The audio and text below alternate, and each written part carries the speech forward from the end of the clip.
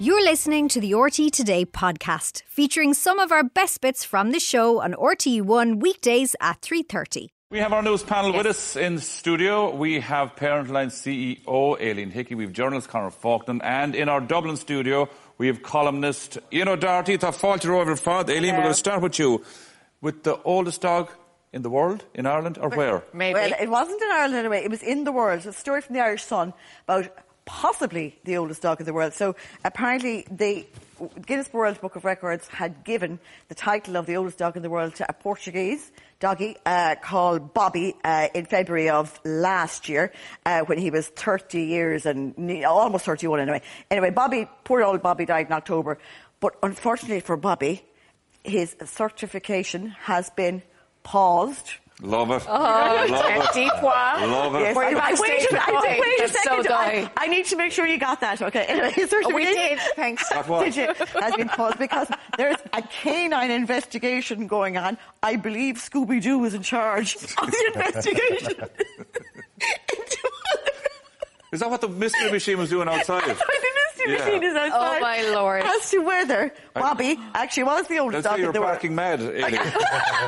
Or Daphne. Sorry, Aileen. So, apparently, anyway, Bobby...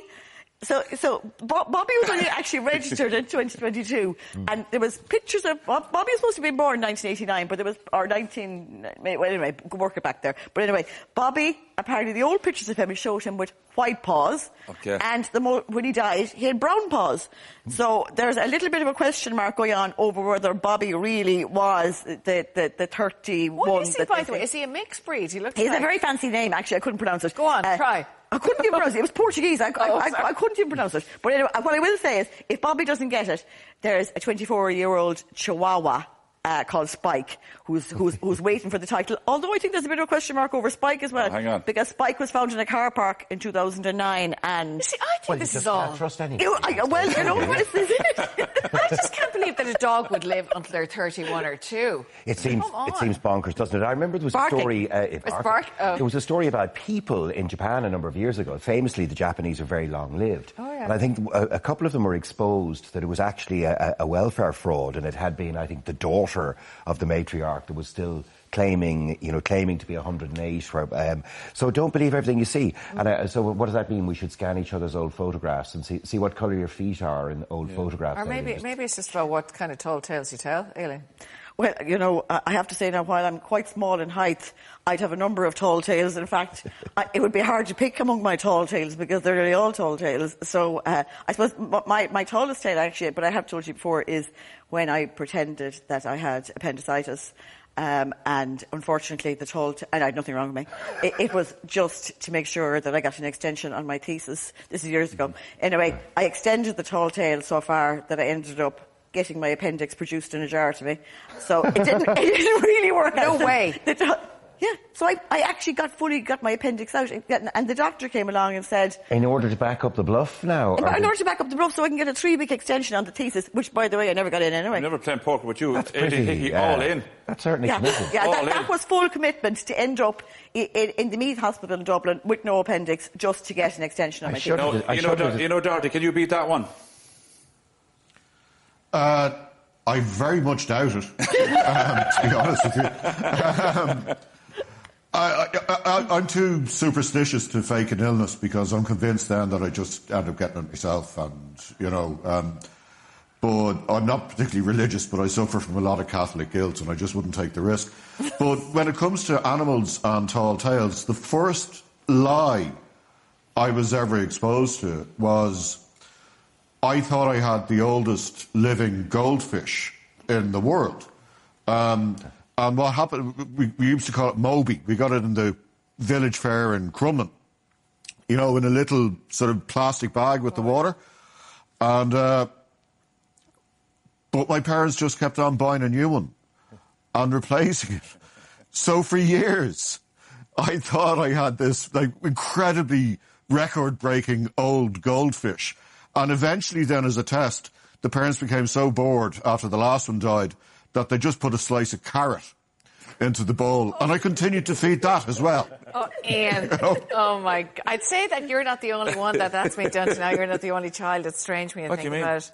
You too, though. What do you mean? We had a We did that for years. We did that for years, like putting in new... Different goldfish. I'd go to the pet shop, and instead of asking for goldfish, the fella in the pet shop would say, how many victims are you looking for? Yeah. You know, Well, because people have them in twos, so and one dies and then gets replaced. Yeah. I remember once Nanny replaced one of the goldfish with this monster that just killed everything else in the tank. But people wind up with mismatched pairs then, so you have like salt and soda or whiskey and pepper as the two goldfish. I've done the canary as well, though. We had a dead canary, and we just replaced the canary with a doppelganger, but we left the little sticky out label on his foot. Okay. So, Cue Monty Python's bet. Anyway, on a very serious issue. Conor, you might set this one up for us. We have a load of biscuits in front of us. We do have Sean as well, who is our Young Scientist of the Year winner. He is our adjudicator today as well. Sean, great to have you on the show. We've found another role for you. Sean, you look very officious. Very, very professional. Yes, very totally. professional. Okay. He does, and it's good to have some proper science in the room. Yes. Because as Sean will confirm, this is the good stuff. Forget your nuclear physics and cold fusion. And this is down to McVitie's in the UK via the Irish Daily Star, and they're giving us the science of dunking biscuits. Now, I could have saved them time and said, don't dunk a biscuit. I just... Not for me, but anyway, apparently the whole world dunks biscuits, and you are all getting it wrong. So according to McVitie's, they have optimum time to dunk your biscuit, and they also have a sort of a peril time, if you like. So if you keep your biscuit in this long, it is at risk of like 6 million biscuits per year breaking in half and falling into the cup of tea. That's a UK stat, according to McVitie's. No, so, a week. Somebody says 6. Am I looking here? Could a be week? a week. Oh, it says a week. Insane. A week. 6 million biscuits a week. Some people go through more biscuits than others. Yes. Okay, Aileen, you're going to start, so are you? Okay. So what have you got there? Well, I think these are chocolate potatoes, but I don't like those, so I'm going to take... You go for whatever you want. Yeah, the Jaffa cakes are lower risk. Hang on a minute, we should go to the adjudicator. Is that okay? Was she okay? Can I switch to the Jaffa cakes? Okay. Yeah. So will I worry about control. Well, I can tell you that... Will I make a start? It says your optimum time is 0.3 seconds. I doubt that's enough for you. 0.3. And it says if you leave your Jaffa cake in there for 9.2 seconds, it's in danger of breaking. Do you want to do the fast one or the long one first? I'll have a bite of it first, so I'll stick it in for the... No, just stick it in there. We'll see how... All right, get the clock going. 2, okay. No, wait. We have a clock, yeah. We're slightly advanced here. See, I think the jelly now would probably hold this together a bit longer. I think it's just what do you ruining think, Sean? the tea. Yeah? I'm not sure. You're not sure? Okay. Oh my God, you're Can you swap pans there, Aileen, just so the camera can catch it? This isn't a trick or anything. Jesus. Okay. Do you know what, Aileen? You've broken a record. It says 9.2 that it was just... 9.22. My God Almighty! Is the 6-1 news on this evening, lads? Given that we have the authority here, how's it doing I there? might question McVitie's methodology. It's still going. There. Now you could actually still eat that. Is the cold weather affecting the times by any chance? I'm not sure. Now, there are quite a few unaccounted for variables, including the temperature of the individual cups of tea. That's actually very good, Sean, the composition of each. You can see clearly distinct colours for each, so that could affect it, but... Right, put it back in there. Put it back in. Keep it there till it falls apart. Okay, there's also an established issue with the honesty. Can I leave it in? Oh, go on, just eat that now. Eat it away. Now,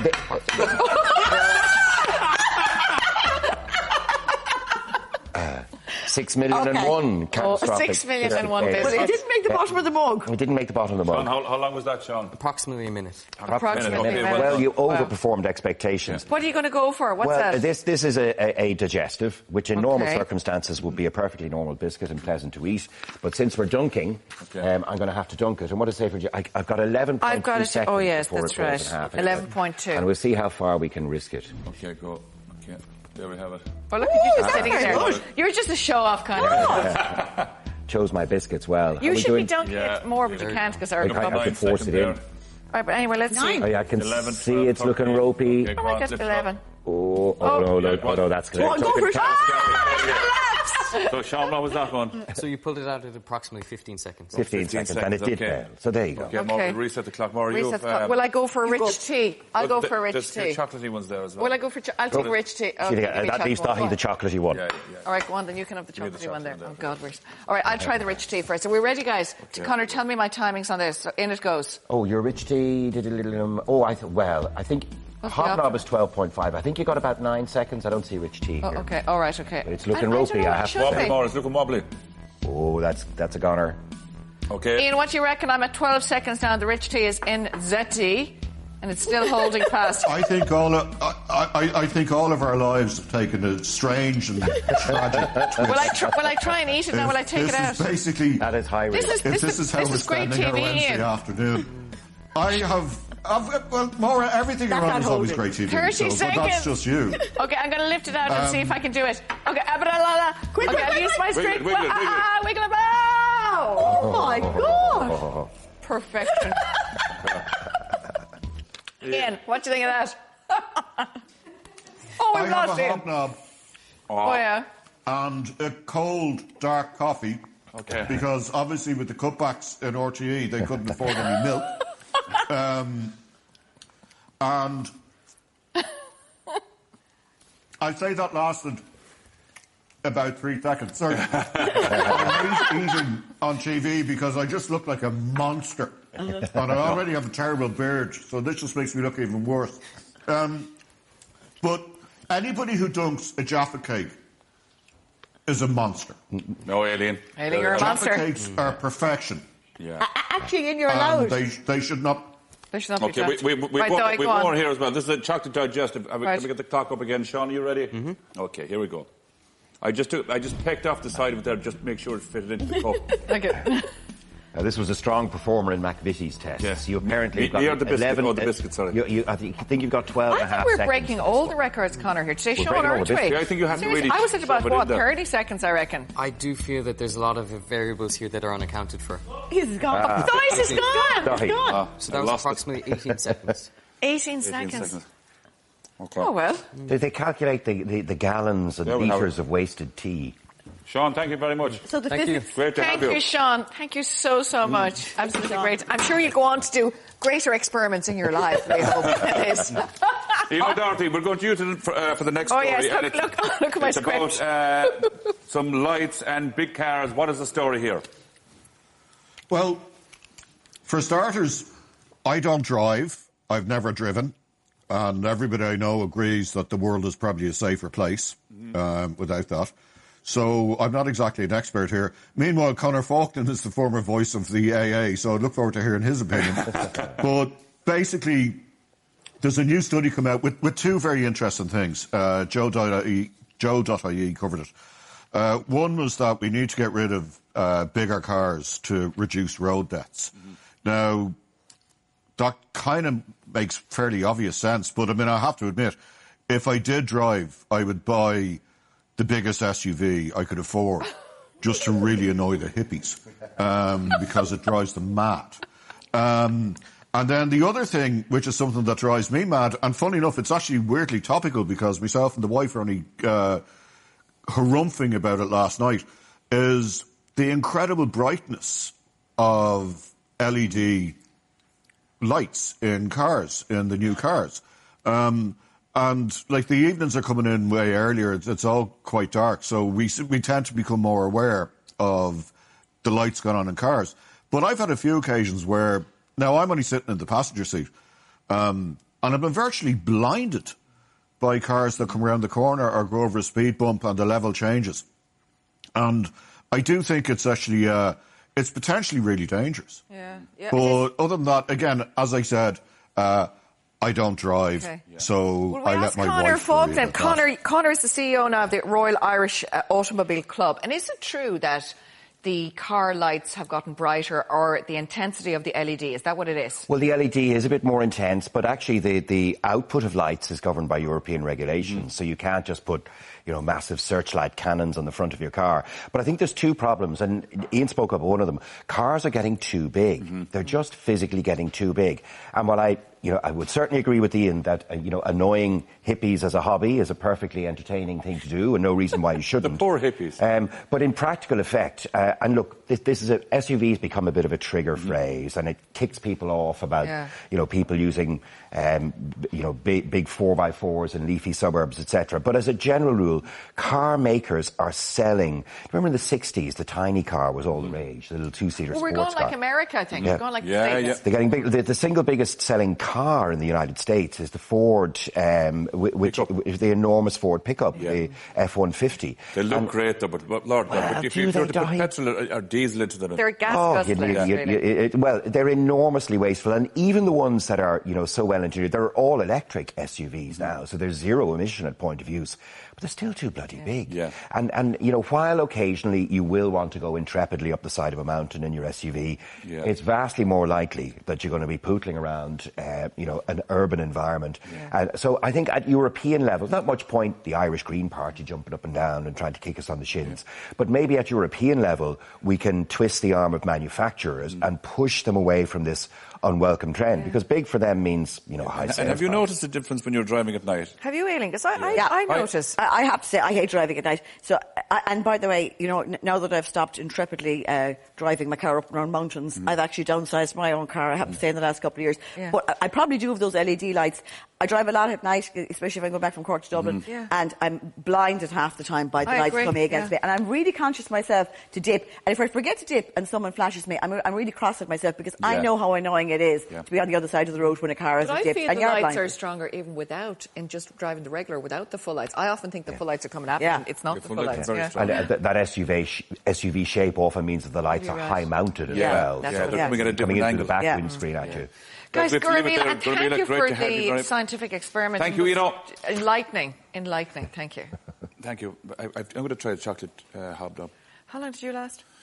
About 16 seconds. But the thing is, I dipped it right in where you were kind of only tipping the tea. That's not true. No, though. You're only saying that now because the whole thing halfway down. Conor Faughnan, look, you barely got a third of it in there. I can see there's the evidence in front of me. You managed to saturate your biscuit. That's only a tiny bit of it. We can do it in the break, though. We can continue our little experiments in the break. Thanks a mil for listening. Don't forget, you can tune into the Today Show every weekday on RTE1 from 3:30. Or if you miss the show, you can always watch us back on the RTE player. Visit rte.ie/player. Stay tuned.